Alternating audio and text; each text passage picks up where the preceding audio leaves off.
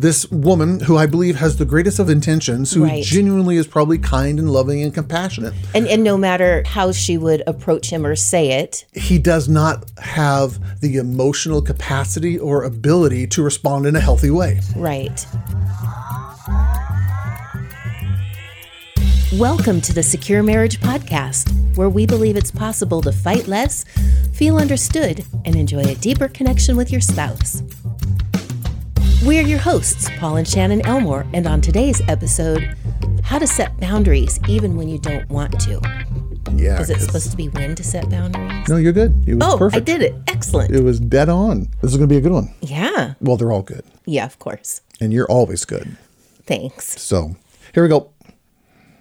Why don't we do this one? This is someone who wrote into us. They emailed us and asked us a very direct question. Sounds like a plan. And this one is kind of specific in its questions, but it has broader implications for people in relationships. So even if you don't have this specific situation, you might have one that is similar to it, and it will still be helpful in some way. Sure.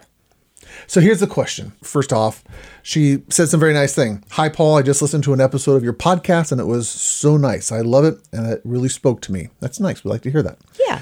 I'm not married, but I've been in a very long-term relationship and my boyfriend and I have been living together for some years. My partner is a highly reactive person, so often I find it difficult to talk to him. His emotions go from 0 to 100, even when the topic is not an argument.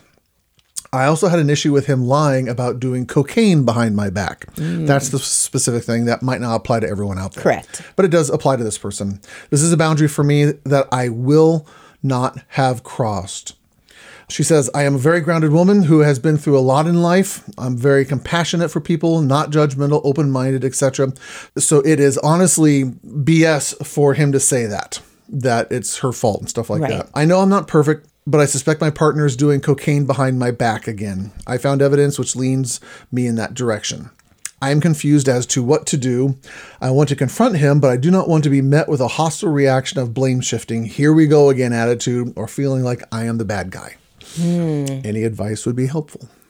Yeah. You have some thoughts? I do. And it's hard for me because I don't like to hurt people's feelings or say anything, which is lovely, that would make someone feel bad. Yes. However, my first reaction to that is her statement about her being a grounded person. Yeah. And a grounded person is not going to stay in a relationship that's got someone who is highly reactive like that or lying about cocaine. Yeah.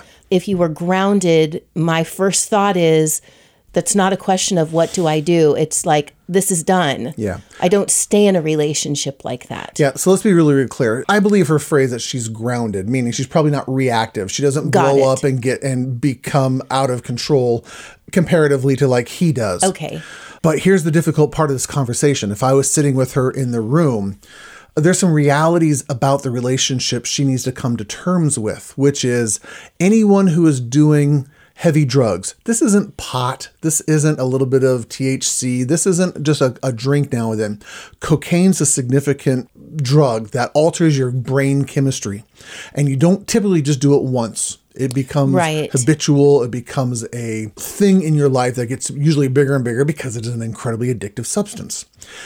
Being in a relationship with a drug user is inherently unstable. Yes, absolutely. You cannot have a stable relationship with someone who's using heavy types of drugs and having that expectation that he will be even-keeled, level-headed, grounded, emotionally aware. All those expectations that she has of him are probably never going to be met. Right. And I would have to ask her the question, why do you think you have these expectations? Why do you think you don't understand or see the obvious in front of you, which is drug users are inherently unstable people? The whole point of using drugs is avoidance. Right. I don't like what I feel. I want to feel something different. I can use this substance to chemically alter my brain, and I don't have to deal with these problems. Right. I don't have to deal with these bad feelings. So now when he's not in a chemically altered state, and this woman who I believe has the greatest of intentions, who genuinely is probably kind and loving and compassionate. And no matter how she would approach him or say it, he does not have the emotional capacity or ability to respond in a healthy way. Right. And this goes back to an episode we did just a few episodes ago, which is, it doesn't matter how kind or generous or compassionate. It was the episode we talked about the Beauty and the Beast phenomenon, where you're trying to take someone who has these horrible characteristics, and by you being good enough or kind enough or compassionate enough, you're going to magically change them. Right. And believing in them enough. Exactly. Right. That doesn't happen. The only thing that works with anybody who is in an addictive cycle, alcohol, drugs, behavioral addictions, whatever that is boundaries. Boundaries, yeah. You cannot win them over by loving them more and sacrificing of yourself more and more and more and more and more. You will lose yourself. They have to deal with their stuff. They have to come to terms with whatever it is that they're trying to avoid through the use of drugs or that addictive behavior in some way. And it isn't until they take responsibility for that you'll start to see changes in the relationship. Right. So her hoping that he's not going to blame shift. Drug users are lovely blame shifters. Yes. That's all they do. They have to, in some way, lie to themselves and justify this horribly toxic behavior that they're doing because they're aware of it. They just don't care. They would rather feel different than be healthy. Right. I'm going to say that again. They would rather just feel different than be healthy. And so I would kindly, gently, compassionately sit with this woman who wrote us and said, why do you want to be with someone who's more interested in their own feelings than yours? Right. Why do you want to be with someone who doesn't actually demonstrate that they care about you? What is it about you that you're still drawn to that person? Right. And again, that's not to blame her. It's not her responsibility to fix him, but there is a reason why she has stayed in that relationship for so long. There's always some way that you benefit of whether that's healthy or unhealthy. Yep. You get something from being in it. Yeah. And that's not always the healthiest thing, for sure. Even in the world of confronting him, again, at the end of this email, she said that I suspect he's doing this. There's evidence to that. You confront him with that evidence, the first thing he's probably going to do is lie. Right. That's what drug users typically do. They have to lie to themselves. They have to lie to everyone else around them until it just becomes too painful that they can't explain it away. Right. And then the only self-protective strategy they have then is to, I'm not going to take responsibility for my bad behavior. I got to somehow put it on you. Yeah, exactly. That's the only way it works in their brain.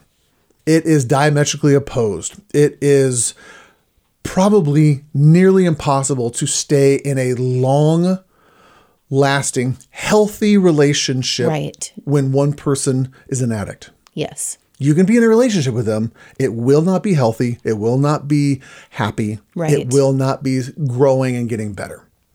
And some people choose to stay in those relationships for all their life. Right. But our job is to help people learn how to have healthy, happy relationships. So you talked about setting boundaries. The only way to be healthy in a relationship like that is set boundaries. So what would be some ways that maybe she doesn't have to confront him, but that she can, so that there's not that reactive, defensive response to her, but so that she can set some healthy boundaries for herself? So right there, that doesn't happen. She gets to present the evidence to him. Listen, I don't care what your response is going to be to me. I really don't care. I know what is true within myself. Here's all the evidence that shows that you're using cocaine again. You've already lied to me once or twice about it in the past. And me confronting or bringing this evidence to you, I already expect you to either blame me or get defensive. So your response doesn't matter. I know what is true. You don't have to agree with me. I just know what is true. Mm-hmm. And here's what has to happen. Here's the boundary I'm putting in place in our relationship. We will not be together anymore if you're going to continue to lie to me and spend money on drugs and get chemically altered and not be in a healthy relationship with me. We will bring our relationship to an end until you can change all of those things. Mm-hmm. What becomes remarkably telling in those moments is when a woman can say those things and actually live them out. Right. More often than not, I would argue more than 50%, I would argue put it even as high as like 75%, would the drug user will say, screw you, you don't love and accept me the way I am. They will blame you, but I'm going to keep using drugs. And they will choose the substance over the relationship. And then you have your final answer that's just validation of that the choice that you made and the boundary that you put in place was the right one. Yes. Because for a relationship to work, for you and I to work, honey, you have to know that I will give up everything else except you. Right. That is what creates a secure relationship. Yes. Not a perfect relationship, but a secure relationship. Right. For sure. And when people have an unhealthy relationship with an addictive substance, they usually can't say that. Right. Now, the ones who can, the 25% who can, and again, I'm making up those statistics. This is a generality here. This isn't research-based, but in general, the small number of addicts who go, wait a second, I recognize, yes, I am losing something that's precious. So this woman that I love, my kids, my job, my financial security, I'm losing all these things. I better get my act together. Right. And it's not because of what you're doing to me. I'm going to do this because I know it's the right thing to do. I'm going to go check myself into a rehab center. I'm going to put myself into accountability. I'm going to let other people have a say in my life, and I give up control in my life. Those are the ones that get successful. Right. And you can have lovely relationships with people who take that responsibility and heal. Sure. Just because you've been a drug user in your past doesn't mean that you're a horrible human being. Right. And that doesn't mean that that's what you will always be. No. That doesn't identify who you are. Even if, a person who's using drugs right now, we don't want to stereotype them as horrible people. No, but they're having horrible choices. And sometimes it's the only choice that they think that they have to deal with their pain, to deal with whatever issue it is in their life. We want to be compassionate towards them, but you don't actually help them by enabling them to continue in that bad behavior. Right. That is not helpful at all. For sure. So for this woman who asked my advice, it would be, here's the very clear evidence. Here's the history of our bad relationship, bad interactions in our relationship. And here is the expectations going forward. You will do these things. And if he responds graciously, you're right, I take responsibility for that, I will change that. And of his own impetus, he takes on that responsibility, he starts to do that on his own, this relationship can move forward and get healthier. Yeah. If she does that, and he does respond back with defensiveness, blame shifting, attacking, withdrawing, all those things, and communicates to her that the relationship is less important than the drug use or honesty, then I think it's time for this relationship to be evaluated and say, is this healthy to stay together? Right. For sure. That's the advice I give. And again, I hope everyone who's listening hears this. Wounded people do what they can to survive. But wounded people who want to get healthy and get out of their woundedness have to make hard decisions. Right. Both of these people are wounded. For sure. Is what I will say. Yes. And we want to be gracious and loving and kind towards them. We're not blaming them at all. If you've never been taught how to do boundaries are terrifying. Sure. I mean, you started this off right here with saying, I don't want to hurt anyone's feelings. Right. That's her feelings, I'm guessing, towards this guy. I don't want to hurt his feelings. I love him. Yeah.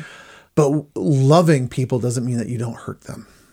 If that was true, we would never have punished our children when they did things wrong. Right. I put boundaries in place with my kiddos. No, you can't go run in the street and play. No, you can't drink the rat poison. No, you can't have 15 cookies before bedtime. We tell them things that they don't like to hear out of love for them, not because I hate them. Right. I'm just going to throw this out there a little bit. I think that's the difference between nice and kind, or is that the two words? Kind is being honest. And even though it is hard to hear, nice is making it soft and squishy, so it's not... You never ruffle any feathers. Yes. Yeah. And there's a big difference between those two. And most people want to be nice. Yep. And they don't know how to be kind because they don't want to hurt people's feelings. I had to learn that one. Yeah. It's, again, if you've never been taught it, then it's a difficult kind of thing to start learning. Mm-hmm. Learning how to speak the truth in love. Yes. Speaking the truth in a loving sort of way is what that means. Yes, exactly. That's what I would suggest this woman gets to do. I hope this is helpful for her. If you're listening right now, we'll email you as soon as we're done recording this, let you know when the podcast comes out so that you can kind of hear the answer to your question. Thank you for writing in. Yes. We really do appreciate it. We want to help your relationship get better, even though you're facing some really hard decisions. Yeah. Now, if you're listening to this, you didn't write in and your husband isn't doing cocaine. Okay, that's a good thing, by the way. But he might be lying about other things, or Right. that honesty might not be there, or there is the addictive behaviors, which is causing problems, alcohol or workaholism or something else like that. Or there's just that behavior that care and that honesty isn't present.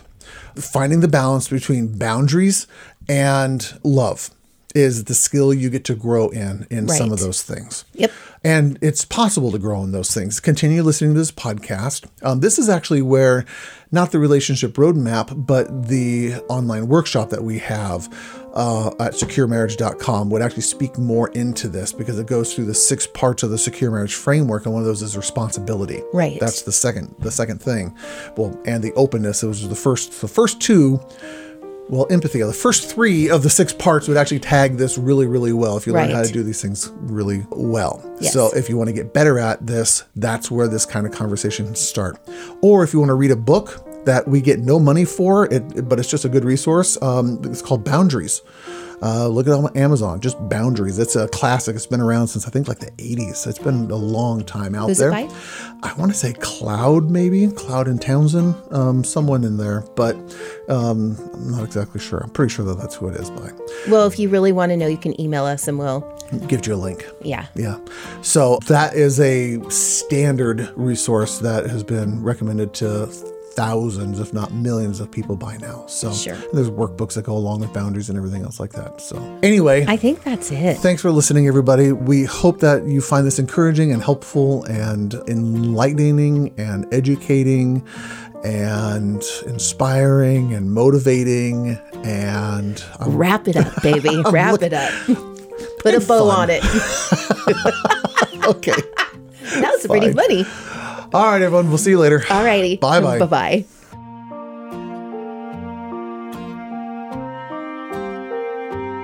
This one's going to be called,